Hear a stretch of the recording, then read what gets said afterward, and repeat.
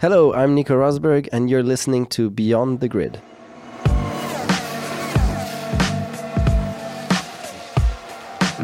Hi all, it's TC here with another episode of Beyond the Grid presented by Bose Quiet Comfort 35.2 wireless headphones. My guest this week is the only man to have beaten Lewis Hamilton to the world title in the last 5 years. In so doing, he replicated the World Championship triumph of his father 34 years earlier, but the champagne had barely had time to dry before he announced his retirement. Do you remember all that? I'm talking, of course, about the 2016 world champion Nico Rosberg. We've known each other for many years. In fact, I saw virtually every single-seater race he ever drove. So it was great to sit down with him in London recently to reflect on his career, find out what he's doing now, and ask him the big question, whether he has any regrets about walking away. And if you want the inside line on his battles with Hamilton, stay tuned. He offered some fascinating insight into what it was like to go head-to-head with Lewis. Nico was in fine fettle when we caught up. I hope you enjoy our conversation. Well, Nico, welcome to Beyond the Grid. It's been 2 years, almost, since you retired from Formula One. How's real life treating you? Thank you for having me on Beyond the Grid, and dear listener, thank you for tuning in. And no, life is very, very good. I'm very, very happy and good place. Exciting times for me. Now, we'll come on to what you're doing, but just from a Formula One point of view, I think a lot of people want to know, do you miss it? Do you miss the driving? What do you miss about being a Formula One driver? Well, in general, I don't miss it because I have no regrets or anything. If there is one thing, then it's the winning, because it's the competition, beating the competition, winning, those absolutely incredible emotional moments. Yeah, it's so powerful. And then sharing that with friends, family, all my supporters around the world, that's just, really unbelievable. So you don't miss the thrill of driving? Thrill of driving, less so. It was always a lot about the competition for me, yeah? And that's where I got the biggest thrill. Pole at Monaco? Exactly. The adrenaline of a pole lap round there, does that not still, do you not look back and go, God, that was amazing? It was, of course. No, it was really wonderful times, but I don't look back now and think, I wish I was there again. No, for me, it's really a thing of the past. Because, Nico, the thing is, you're a long time retired, aren't you? And you're 33 now, and the Jackie Getting old, huh? How old are you? I got 10 years on you, fella. 10 years. You can guess which way. Dear listener, can I just say, please, that your host on this Beyond the Grid is an absolute paddock legend, yeah? Thomas, all right, a phenomenal journalist from so many years now in Formula One. Right? We did actually work together back in the day. I remember meeting you back in 2001, and we did a bit together when you were in Formula BMW, didn't we? So it's an amazing journey, actually. I've seen literally every single race you've ever done in single-seaters. Did you think I was going to make it this far? Yeah. Oh, no, I didn't think you'd retire. I didn't think you'd retire. Nico, I didn't think you'd retire. And in fact, I was hosting that press conference in Vienna when you did oh really? Retire. Sorry, my mind was... you did actually throw us all. You threw the whole... I wasn't too present. It was a bit all extreme, so I didn't notice. But see, here's the thing. You're 33, and Jackie Stewart would tell you that you would be at the height of your powers now as a racing driver, because you've got experience, you've still got youth and reaction and all that kind of thing. I mean, you could be sitting here now, you could be a double world champion, not just single world champion.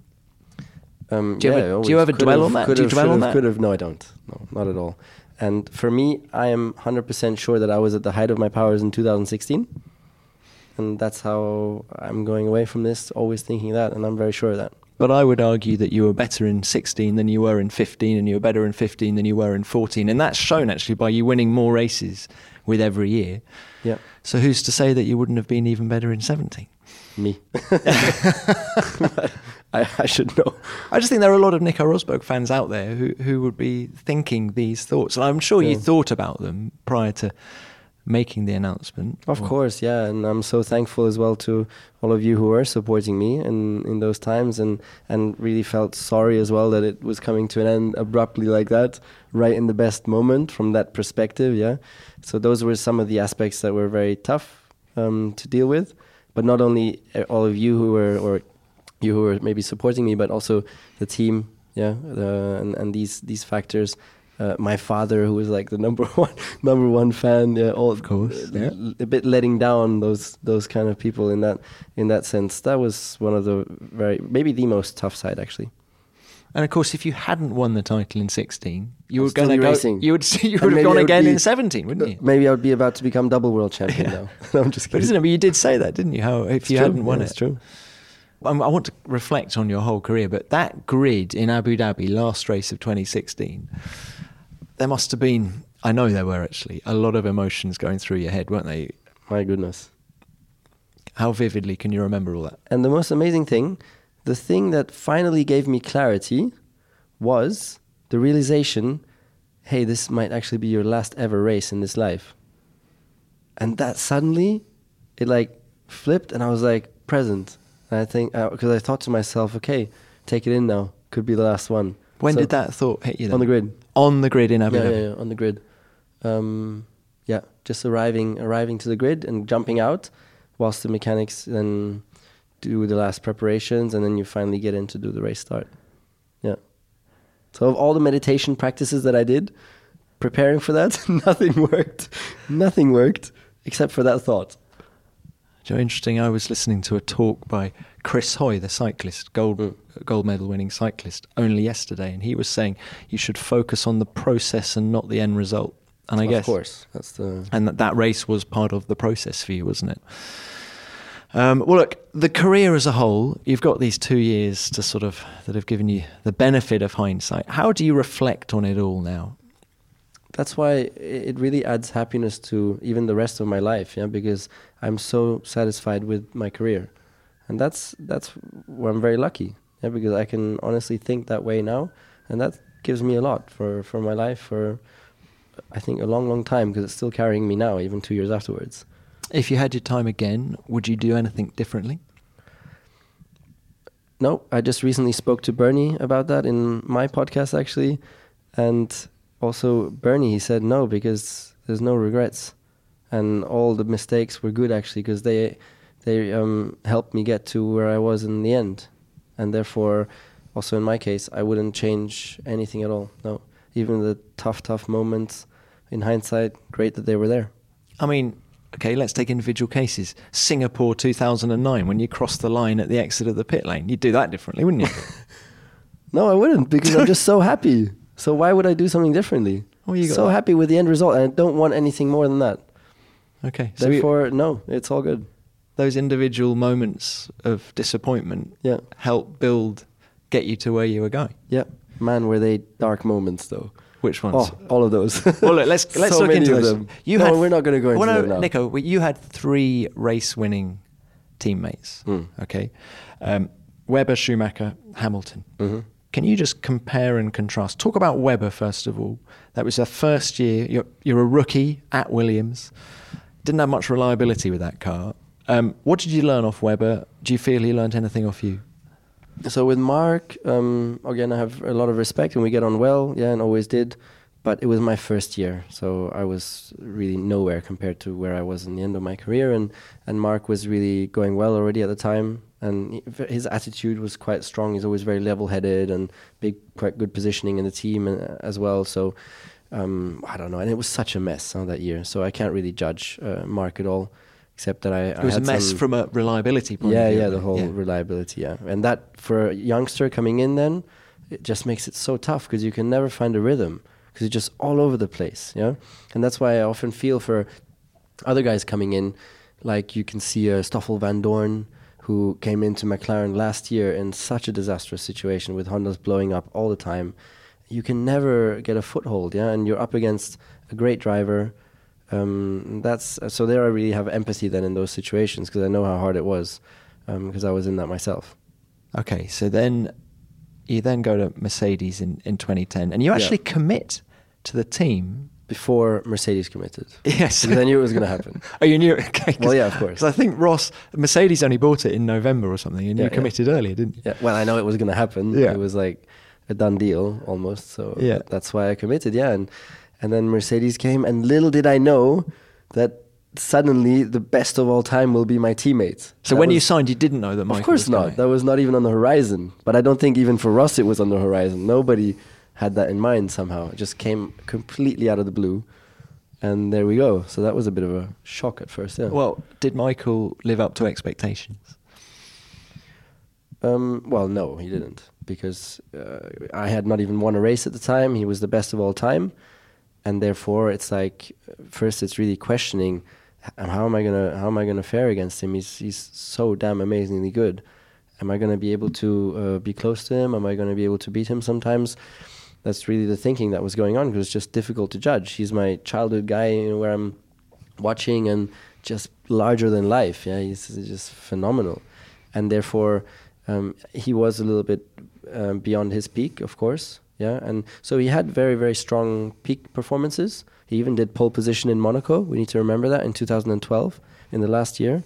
So he had very, very strong moments, but where it showed that he wasn't at his best anymore was a little bit in the consistency, which was just a little bit off to probably where he used to be. Was he a generous teammate in terms of what generous? he No. Did he give you lots of presents? No, Michael is not really. But did he generous share data with you and things like that? Actually, if I need to be careful when I say he's not generous, because he is to everybody else around him and to his team, very much so, which is something I really learned from him.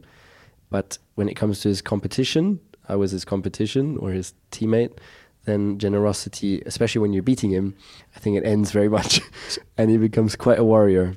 Did he share data? Well, everything was open, so he had to share. But mind games, he did quite enjoy them. How amazing! Even at that phase of his career. But he doesn't need to think about it. It just comes naturally to him. He is a warrior, and it's just, he doesn't have to put energy in. Oh, I need to do some mind games. It's just the way he is. No, but what was interesting from a media point of view, I felt much more relaxed those 3 years than he was back in the Ferrari days. But he wasn't like that with his teammates, clearly. No. Oh, I don't know. I have no comparison. And okay, yeah, he was quite relaxed in the team as well, but he was still a warrior all the time, from morning to evening. How interesting. Well, look, then he retires at the end of 12, yeah. And Lewis joins the team. Very important that I beat him, of course, yeah? That was beat Michael. Massively decisive for my career, because that meant that he retired and I stayed on the team. What, had it been the other way around, he might have stayed on? Surely, yeah, surely. He would have stayed and I would have been out. Well, you beat him convincingly, didn't you? And then, yep. Of course, Lewis comes. Did you have the power of veto? Did the team ask you whether you wanted Lewis to join, or was it, this is a done deal, he's coming? No, not at all. I had nothing to do with it, and maybe they asked me, but anyways, it's fine. Yeah, he's a great driver, and if they have the opportunity to take him, they had to take him. And amazing job by Mercedes as well at the time, yeah, to manage to take him from McLaren was very, very strong effort, because McLaren in that year was one of the best cars. And we were nowhere. I mean, we were so disastrously bad. And for Lewis to make that decision also, quite remarkable, really. I don't know. I'm sure there's a lot of luck involved in that one as well, not just calculation. Well, it's interesting because Jensen says there was a lot of luck involved, but Lewis will tell you, of course, that he could see the writing on the wall. Not even I could see it. I was in Team Mercedes, yeah? How can he see it then? Maybe he was thinking of 14 onwards with the new engine regulations. How can you know even that? Come on. Well, no, you can't know. So he went on his instincts and made a phenomenal choice, which has given him many, many world championships since. Now, you did a lot of karting against Lewis. I think it was 2000 in particular, wasn't it? Was he the same beast in Formula One that he'd been in karting? Yeah, very much the same. Yeah, same speed, just as difficult to beat in go-karting as it was in F1. Yeah.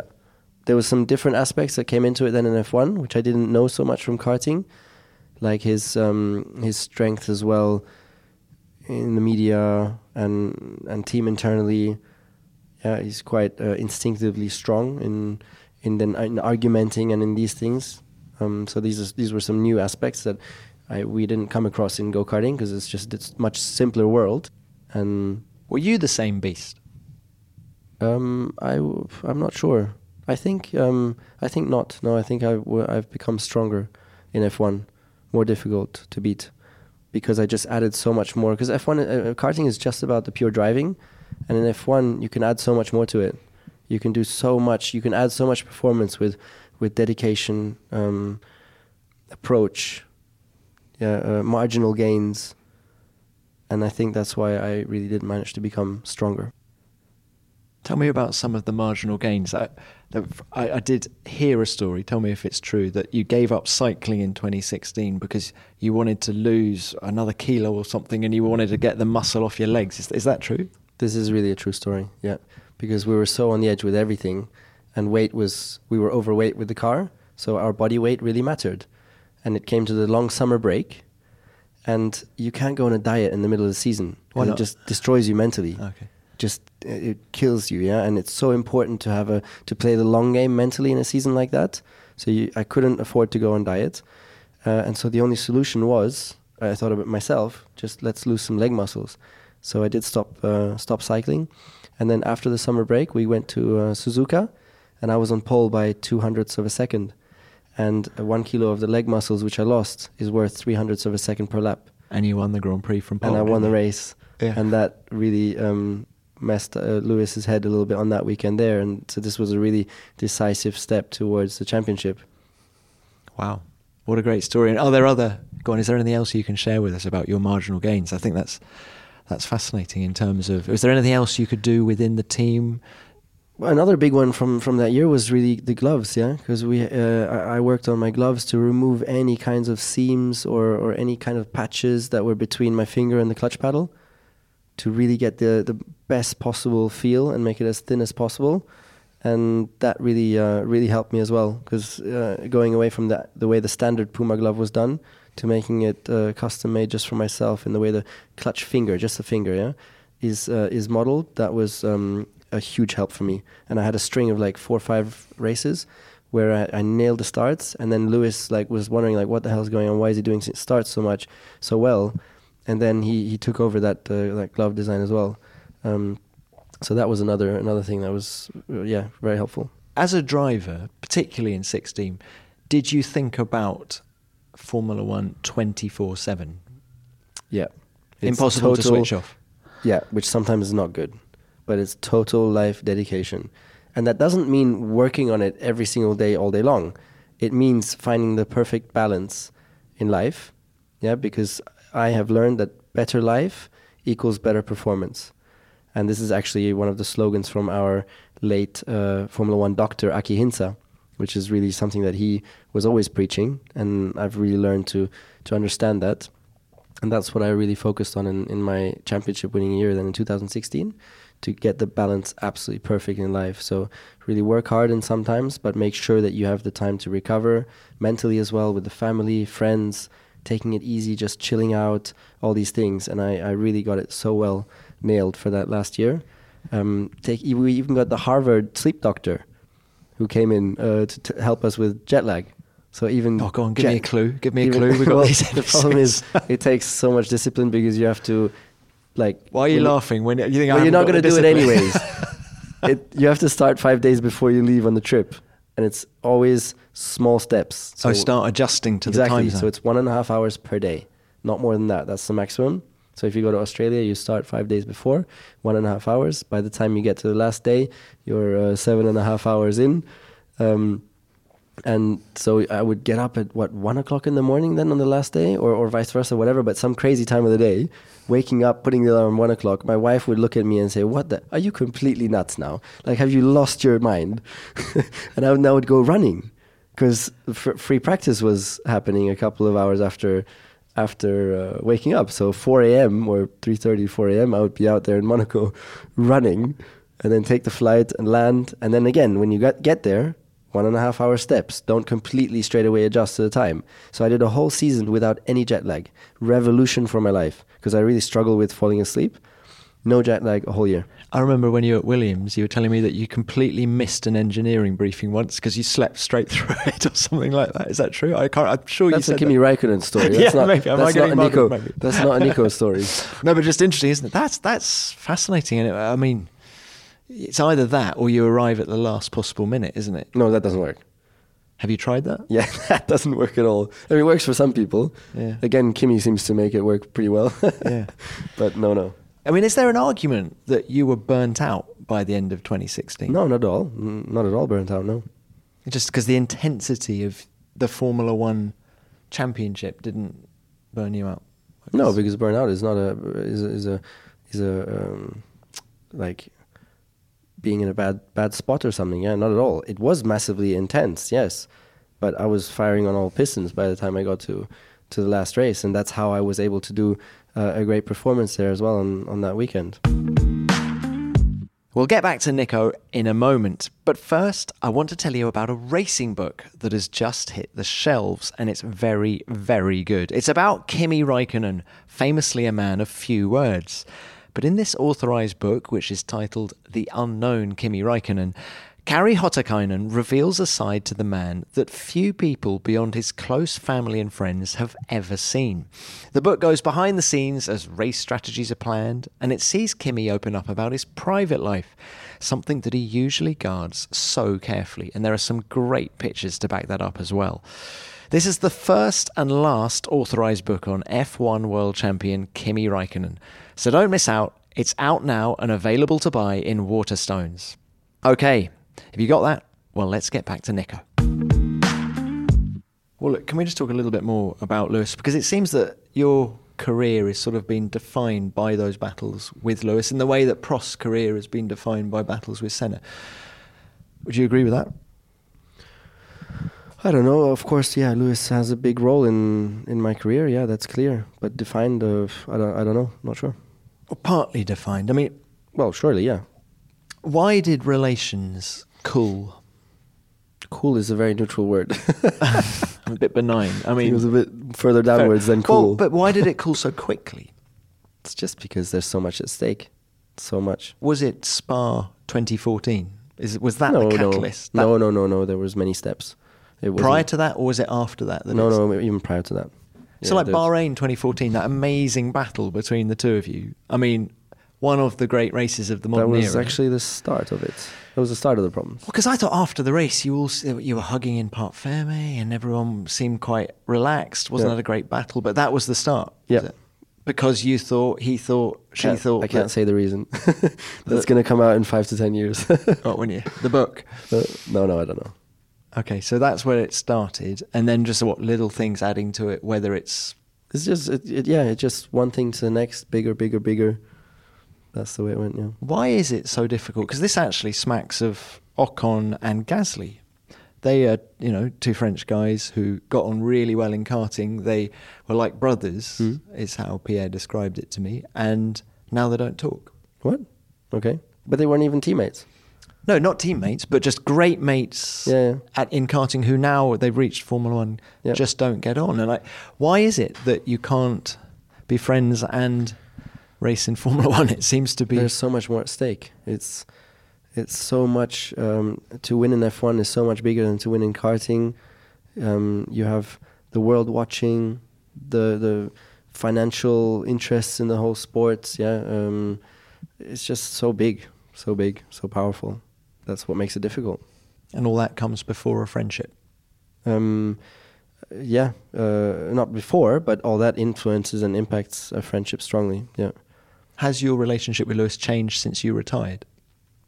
It will naturally get better and better. Don't know how far we can get, but I'm very open, and I always had a lot of respect, and I hope one day we can sit there and have a beer again and have a laugh. That would be nice. Well, let's talk about this year. Vettel in particular hasn't gone so well for him. Is there any advice you could give Vettel on how to beat Hamilton? I agree, it hasn't gone very well for him, no. Well, it's all about consistency, and he's done the opposite. It's been all over the place, really, in the last couple of months, and him and the team, both together.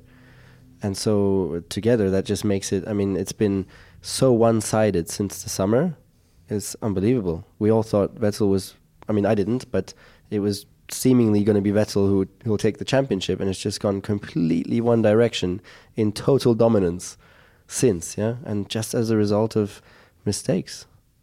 And that's, you're never going to beat Lewis like that, because Lewis doesn't make mistakes. Very few. Is it because he doesn't have the support network around him? Is the pressure, the whole Ferrari juggernaut, do you feel that's affecting Sebastian's driving?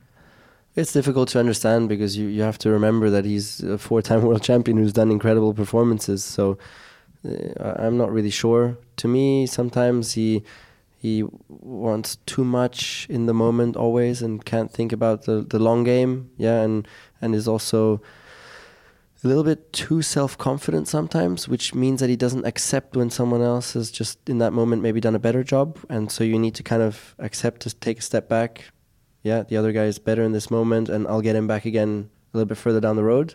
Somehow there's a bit of that in there. But strange one. I think, I mean, I'm sure he can do a lot better than he's done in the last couple of months because he is one of the best drivers out there, but he has not been showing that in recent months. Because it was an odd thing at Monza, wasn't it? He really needed Kimi's help in that race, yet Ferrari chose that moment to announce to Kimi that he was no longer being retained by the team. And therefore, weird. You'd question before the weekend. Yeah, so weird. All right, weird. So you want me to help Sebastian this weekend, and you're flicking me at the end of the year. That all doesn't stack up, doesn't it? I mean, it's just. Would you say that is another of the mistakes that we're talking about, even if it wasn't an on-track mistake, it was an off-track mistake, wasn't it? Well, I don't know if you can call that a mistake because that's really just a bigger decision where all the fans will say, "Great, yeah, that they don't put these severe team orders in place," which were so criticized when Mercedes now recently did them. Therefore, I'm not sure you can say it's a mistake. Of course, in hindsight, Ferrari should have put all on one horse, and started backing Sebastian much earlier, completely, entirely. But you know what I found really strange? Now we had recently Suzuka, Kimi 5th, Sebastian 6th. Was that the case? Yes, absolutely right. But why didn't they swap them? Why the hell didn't they swap?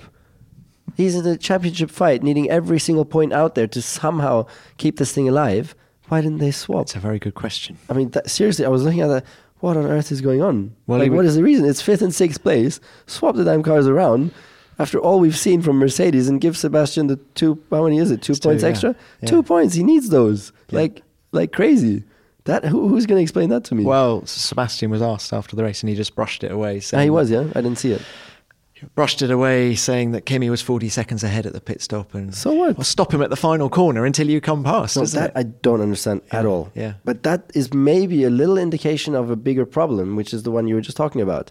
And that maybe has unsettled Sebastian. He just doesn't understand why he doesn't get more support. So maybe, yes, I correct myself, and that could be a bit of an issue for him internally, but it's difficult to judge from outside. But look, what's it like for a driver on the negative end of team orders? Because I remember, was it Monaco 16? Horrible. Monaco 16? Horrible. You're going head to head with Hamilton, and I could not believe my eyes when I saw you letting Lewis through. I was like... Crazy, huh? Yeah. I mean, talk us through that moment. Well, there's no choice. If the team gives you, the important thing is for the team to clarify well beforehand, yeah? And this is what Mercedes did before the season started. The playing rules for us were very, very clear. And this was a part of our championship fight were these game rules. And the game rules were that if in any race there's an opportunity for the other guy to get the win, then you must play the team game, let him pass, and so he has the chance to go for the win. So this is a clear rule, which we knew we had, and therefore that made it a little bit simpler because you can plan it, and you know it's going to come, and then there's no choice. You just have to do it because you can't go against what your racing family wants you to do and what your team is asking you to do. It doesn't work, especially in the beginning of a season. But it's so hard. It's really, really hard. So Bottas on the grid in Russia, I asked him the question, can you win this Grand Prix? And he said, yes, I will be allowed to win this Grand Prix. Ouch. That's the painful part. That's the one that's not so good. Otherwise, it's all okay, I think, letting him pass and everything, but it's the not sticking to what was agreed beforehand. I don't know if you're saying this now. I don't know the facts. Oh, no, that's what Valtteri said that to me on the grid. Yeah. That's the very, very difficult one, and that's the most tough one. That's really tough. That's not good. So Monaco 16, did you feel at that moment that Toto/Mercedes wanted Lewis to win this title more than you? No, not at all. As I said, because those were the rules that we were given in the beginning of the season. So they were just absolutely sticking to the rules very, very clearly, and therefore that didn't make me think in any way, no. Which was good for my championship, because if you start thinking those thoughts, that's not good. What's your relationship with Toto like now? Very good. Always been very, very thankful for his support from the get-go and for his being neutral as well in the fight between Lewis and I. That was very, very important for us as a team as well. And So no, very good. I have huge respect for what he's doing. Yeah, how he's come into the sport, and now he's, I mean, just dominating the thing. And a lot of it is thanks to him. He's the leader.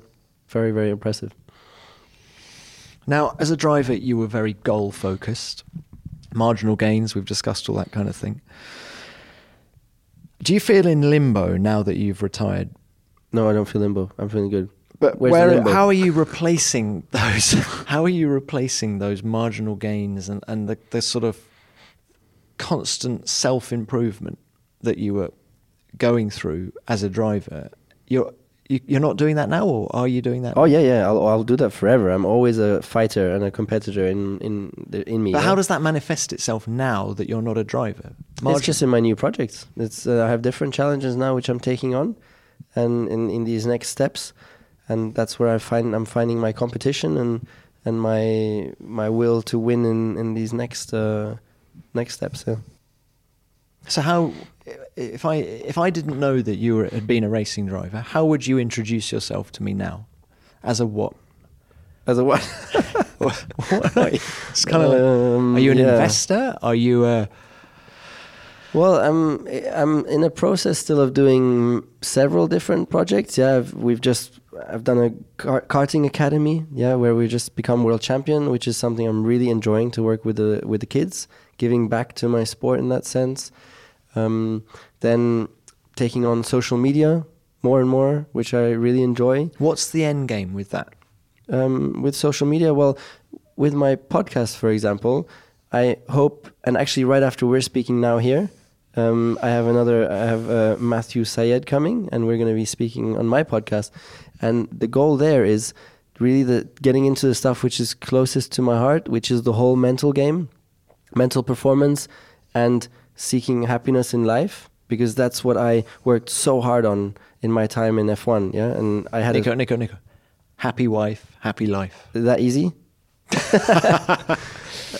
But sorry, I interrupted unnecessarily. But so the mental side and sharing that aspect with the world, is that what you're trying to achieve through? Yeah, exactly. Through social media. That's what I well, no, this is just podcast. Yeah, that's really a fun topic for me, because I worked with a psychologist as well for many, many years then in F1, and especially in the last year, very, very intensely. Like we do 2-hour sessions every second day, like huge efforts. How would that help you? Learning about myself, learning how to approach life, learning how to cope with emotions that come, because you can't switch off emotions when they come. But if you understand them, why are they there, you can react much better and much more appropriately. And that has a huge snowball effect. When inside the car or outside? Everywhere. Except in the last 4 laps in Abu Dhabi, where nothing helped. It's just complete out of control situation. I tried all my meditation tricks, nothing worked. It was intense, wasn't it? Yeah. But the social media thing, are you going to try and monetize it, or No, that's not the goal. The goal is really to engage everybody that's been supporting me and who's there already on social media, and really it's the challenge in the end is to create fun stuff and engaging stuff. And that's a cool challenge which I'm enjoying, getting into. And but then going beyond social media, also there's the whole investing side, which has been really enjoyable. And it's all into like impact technologies, so technologies that are really going to make a difference. Like for example, Formula E, where I've invested, and Formula E is what's going on. No, keep going. Yeah, what's one lesson I need to teach you? Don't drink sparkling water when you're doing podcasting, yeah? Because the burping can sound not so good. So dear listener, Tom just put the microphone like miles away from him, because a bit of a moment there. Thank you for enlightening the listeners like that. But so you think it's we're going electric, and that's where you're investing. I mean, I know you've been to Silicon Valley, haven't you? Yep. How did you find that? Fascinating. Just the risk that they take over there is incredible. They just go all out. They don't care so much about failure. They plan failure because failure is part of it, and it's important on your way to having great success. This is why has Silicon Valley remained the epicenter of new technology? Why has it remained like that for 30 years now, probably? I mean, a lot of it is just the money that's available. Okay. Even pension funds allocate some money to such high risk startups, big money. And this is different to Europe, for example, yeah? So it's just the amount of cash that's available over there, the amount of intelligent people, because you have the best universities in the world there, all the great companies there, the best companies in the world. So it's sort of gone from strength to strength, and it's just the epicenter now. And anyways, yeah, e-mobility and everything is going to change our world, and it's really my home, mobility. And it's a great opportunity to be involved there in some fascinating companies. I also invested in Lilium, which is a man-carrying drone company, and out of Germany. And this is not 10 years' time. In 2 years' time, we will be able to, all of us, jump on this thing quite cheaply and do a transfer from the airport to city, most likely like Dubai or Singapore. This is amazing. Rocket Man type thing. No, drone. Now you jump in. It's like a helicopter, but it's a drone. Yeah. But you're not controlling it. Who's controlling it? No, I think it might be that you need to control it initially, and then a couple of years later it will be autonomous. I'm not exactly sure where they are with that. Okay, so it's all future technologies. Why couldn't you done any of this when you're in your 40s? Why the urgency to do it now? No, there was no urgency. I had no plan. I stopped. I had no idea what I was going to do with my life. I just knew that I wanted to spend more time with my family. That was very, very important. Have you managed to do that? Because it seems to me you're flying all over the world and you're as busy as you were when you were racing. No. Clearly, I'm spending quite a lot more time with my family. And it's also the flexibility that I have now. Because I can make sure that on birthdays, I'm always there. On the first day of school, I'm there. And that never used to be the case. And this is the thing that also has huge value now in this next step in life. This flexibility, freedom, different kind of freedom. That's a very, very nice feeling. And we see you in the Formula One paddock as a pundit for Sky. And is it weird being back in that capacity and not driving? I quite like it because it's my environment, the Formula One world, and it's nice to be back in that sense. And I've been having so many nice comments as well, maybe also from you that's listening, because I have such a unique ability to give insights, because I was just there. And I was just in that fight, even with the guys who are now fighting for the championship. So I can really judge them so well. And that's been nice that I really have the feeling I can add a lot of value there. So it's cool, and it doesn't take too much of an effort, yeah, and I enjoy it. And I'll always be a fan of our sport. That's the most important thing. And therefore, I like watching the races myself. I'm always there at home watching the races. It's just fun. How long do you reckon it would take you to get back up to speed if Toto rang you and said, please, just this weekend, do it for the team? And you went, okay, just this once. No, that wouldn't work. Physically already, it wouldn't work. I drove the Formula E car recently in Berlin, and my forearms were knackered after four laps because I hold the steering wheel so tight, and it's just not used to it anymore. So physically, it would really not be possible. And the F1 cars now are so fast. It would take me a lot of training to get back up. And then speed-wise, I think probably on one lap I could get there pretty quickly, but it's just the last... a day's testing? Yeah, I have no idea. That's a scary thought, actually, because I've never been away from top driving level in my life. I've always been like really, really good at driving ever since I'm 9 years old.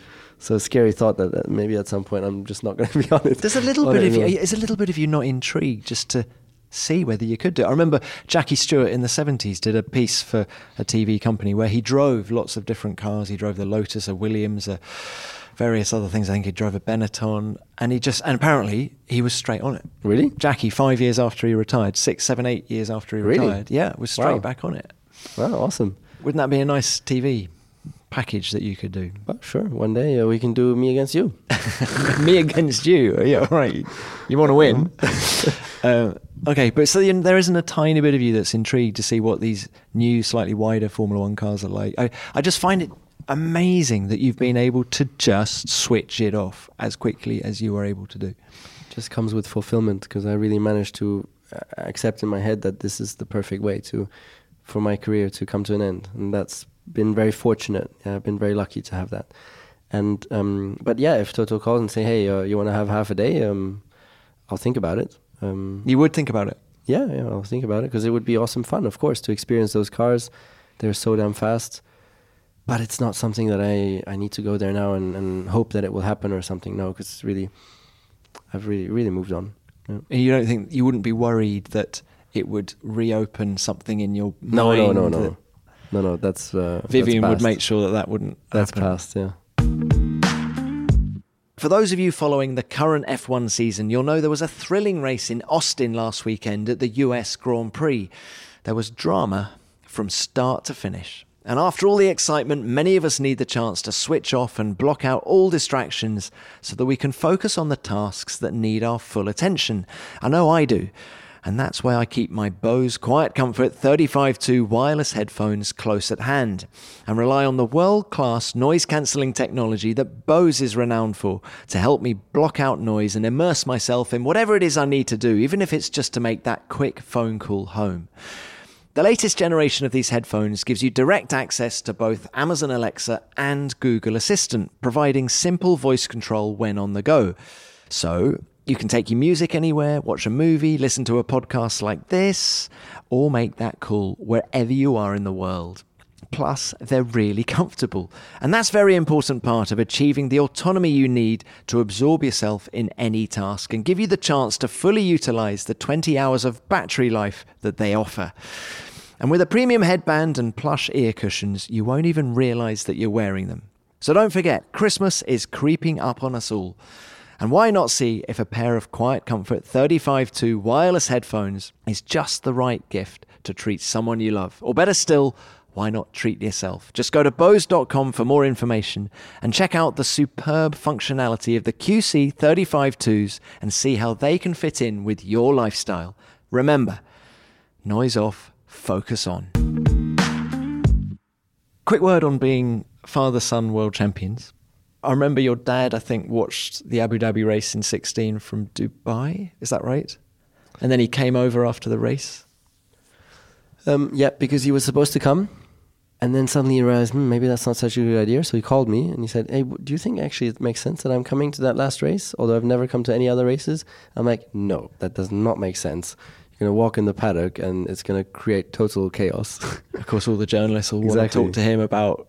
Yeah. And so then he realized, and we all agreed that it was better that he would not come. So he stayed in Dubai, which was nearby. And and then came sometime after the race.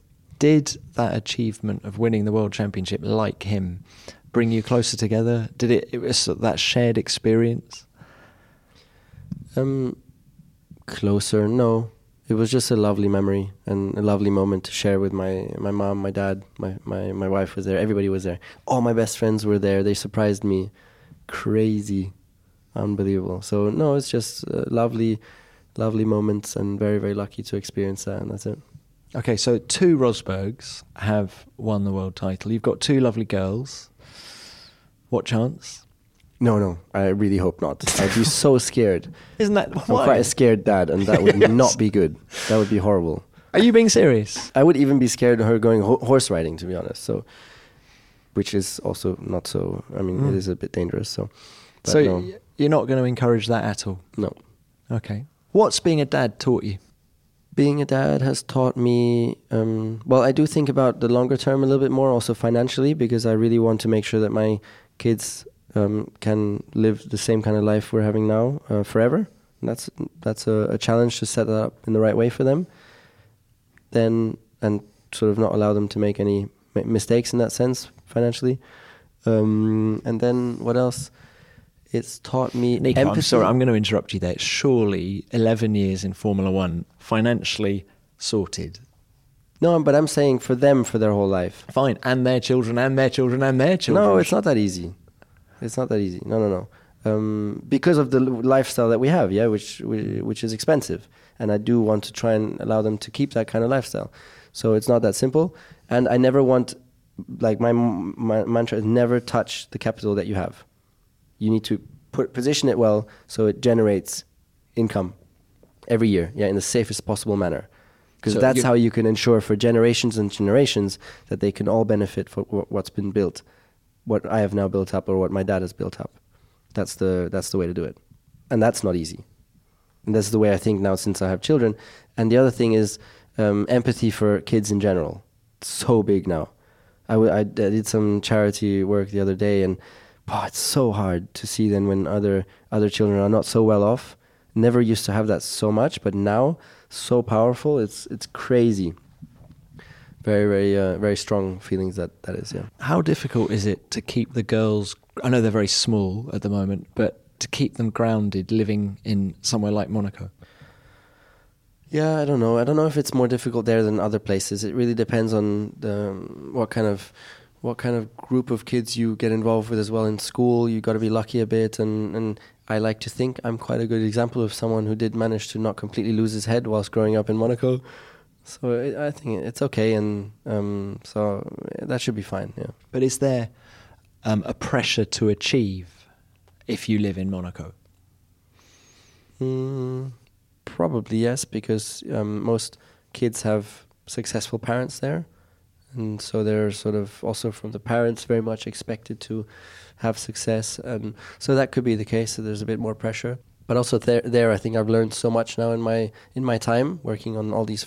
I've studied a lot of philosophy as well, and there I think I will be able to approach it very well as a father.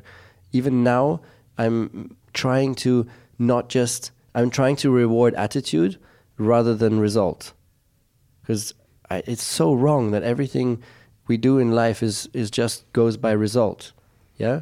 And so someone who just has less natural talent won't be able to get the result, even though he's been putting so much more passion into it, tried so much harder than the guy who had the talent. And yet it's just the guy who has the talent who then gets rewarded by the whole world with applause, yeah? And so even this now with my daughter, I'm always thinking about that.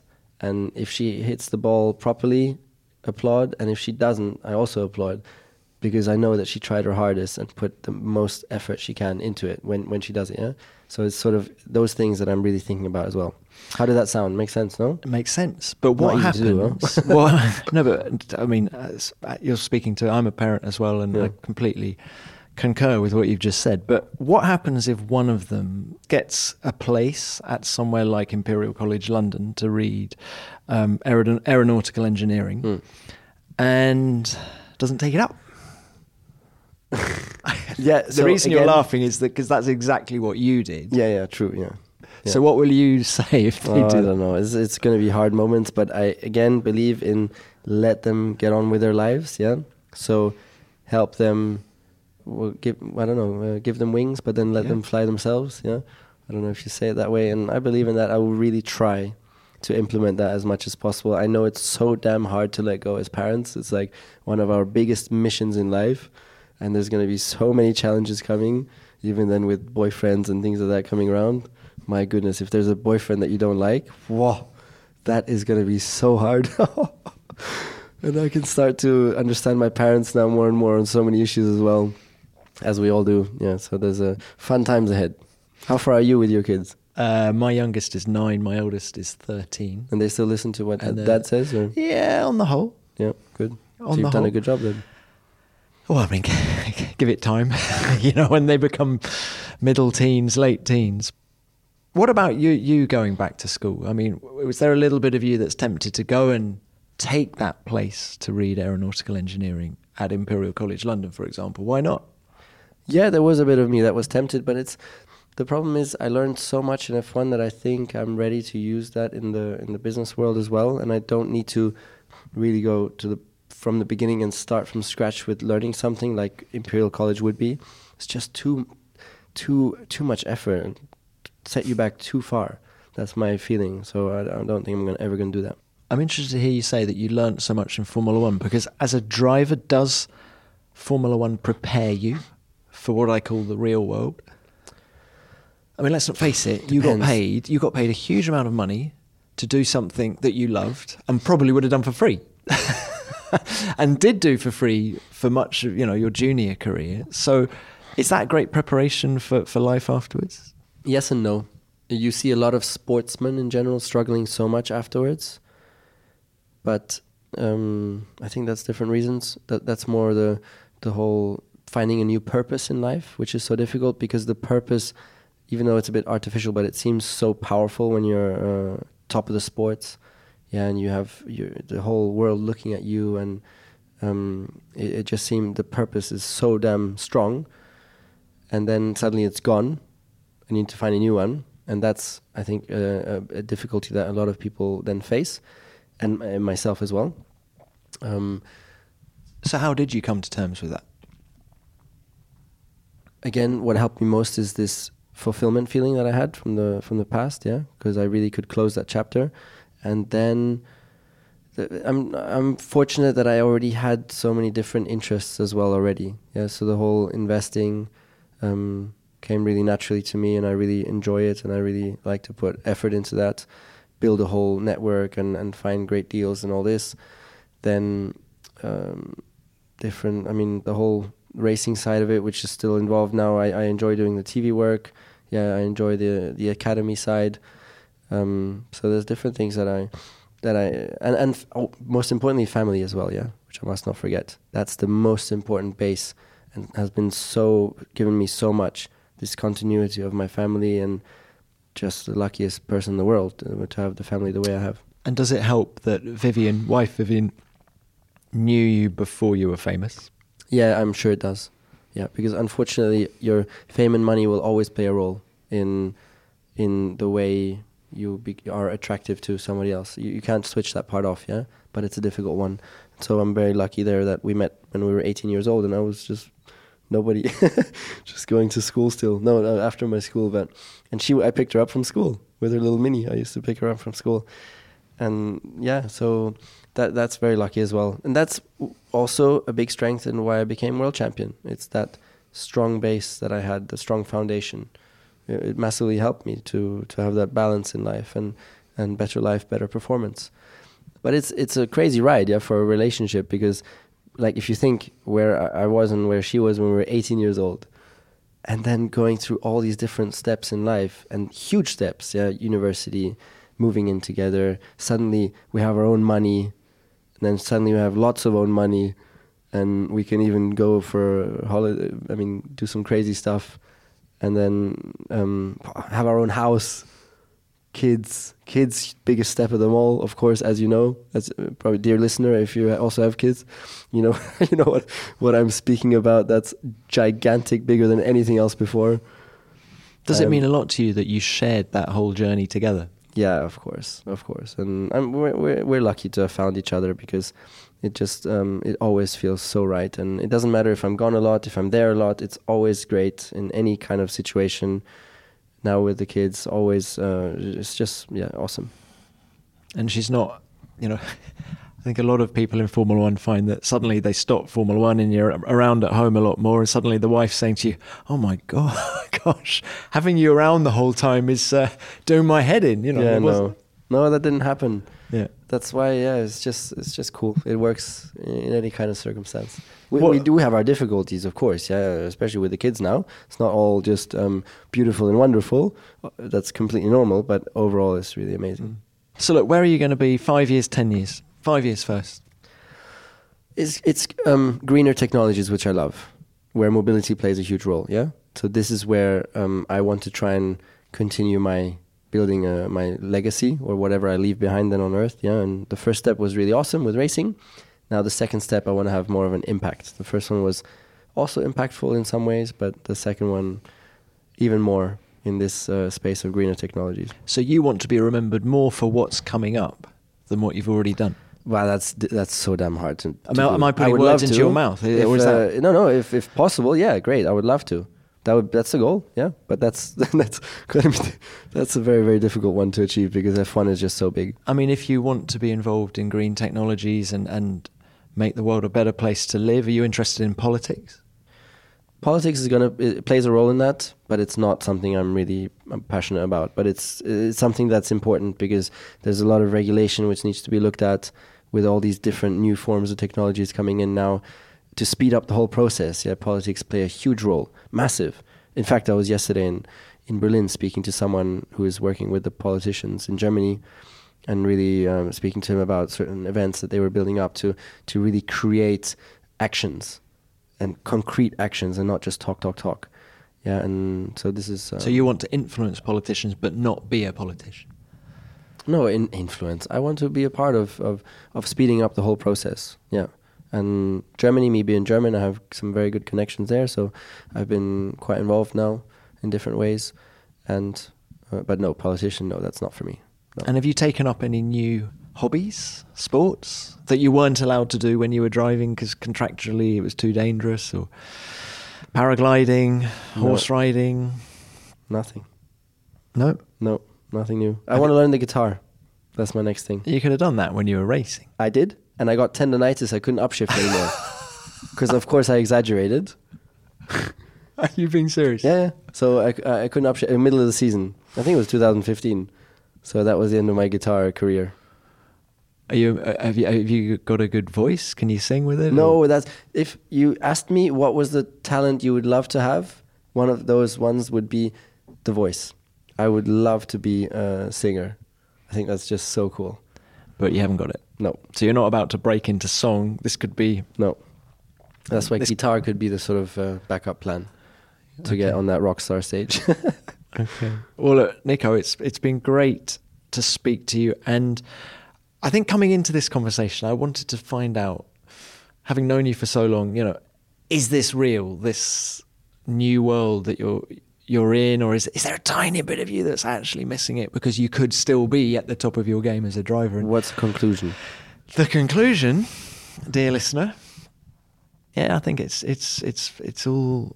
It's true. Thank you so much. Yeah, you're very convincing. I got a really good... Well, I just, because part of me is, as someone who, as I say, saw pretty much every single-seater race that you ever did. I certainly felt in 2016 it was too early. I thought you can go and invest. You can invest while you're driving. You can do all these new things. 40s, 50s, you're going to be a long time retired. And, but you've done it. And you seem genuinely content and motivated, and it's great to see. So good on you. Thank you very much. And dear listener, please, where can they give you the thumbs up for your great interviews? In the ratings? Hit the ratings. Come on. Hit the ratings. To give Thomas the thumbs up for some awesome interviews that he's doing. And on YouTube, comment. Yes, all of the above. But there you go. Nico, thank you. Great to speak to you. Thank you very much. Great to see you. Thank you. Should we go and have a beer? Alcohol free, yes. Heineken. Oh shit, am I allowed to say that? Of course it's a Formula 1 sponsor too. Awesome. Let's go for Heineken.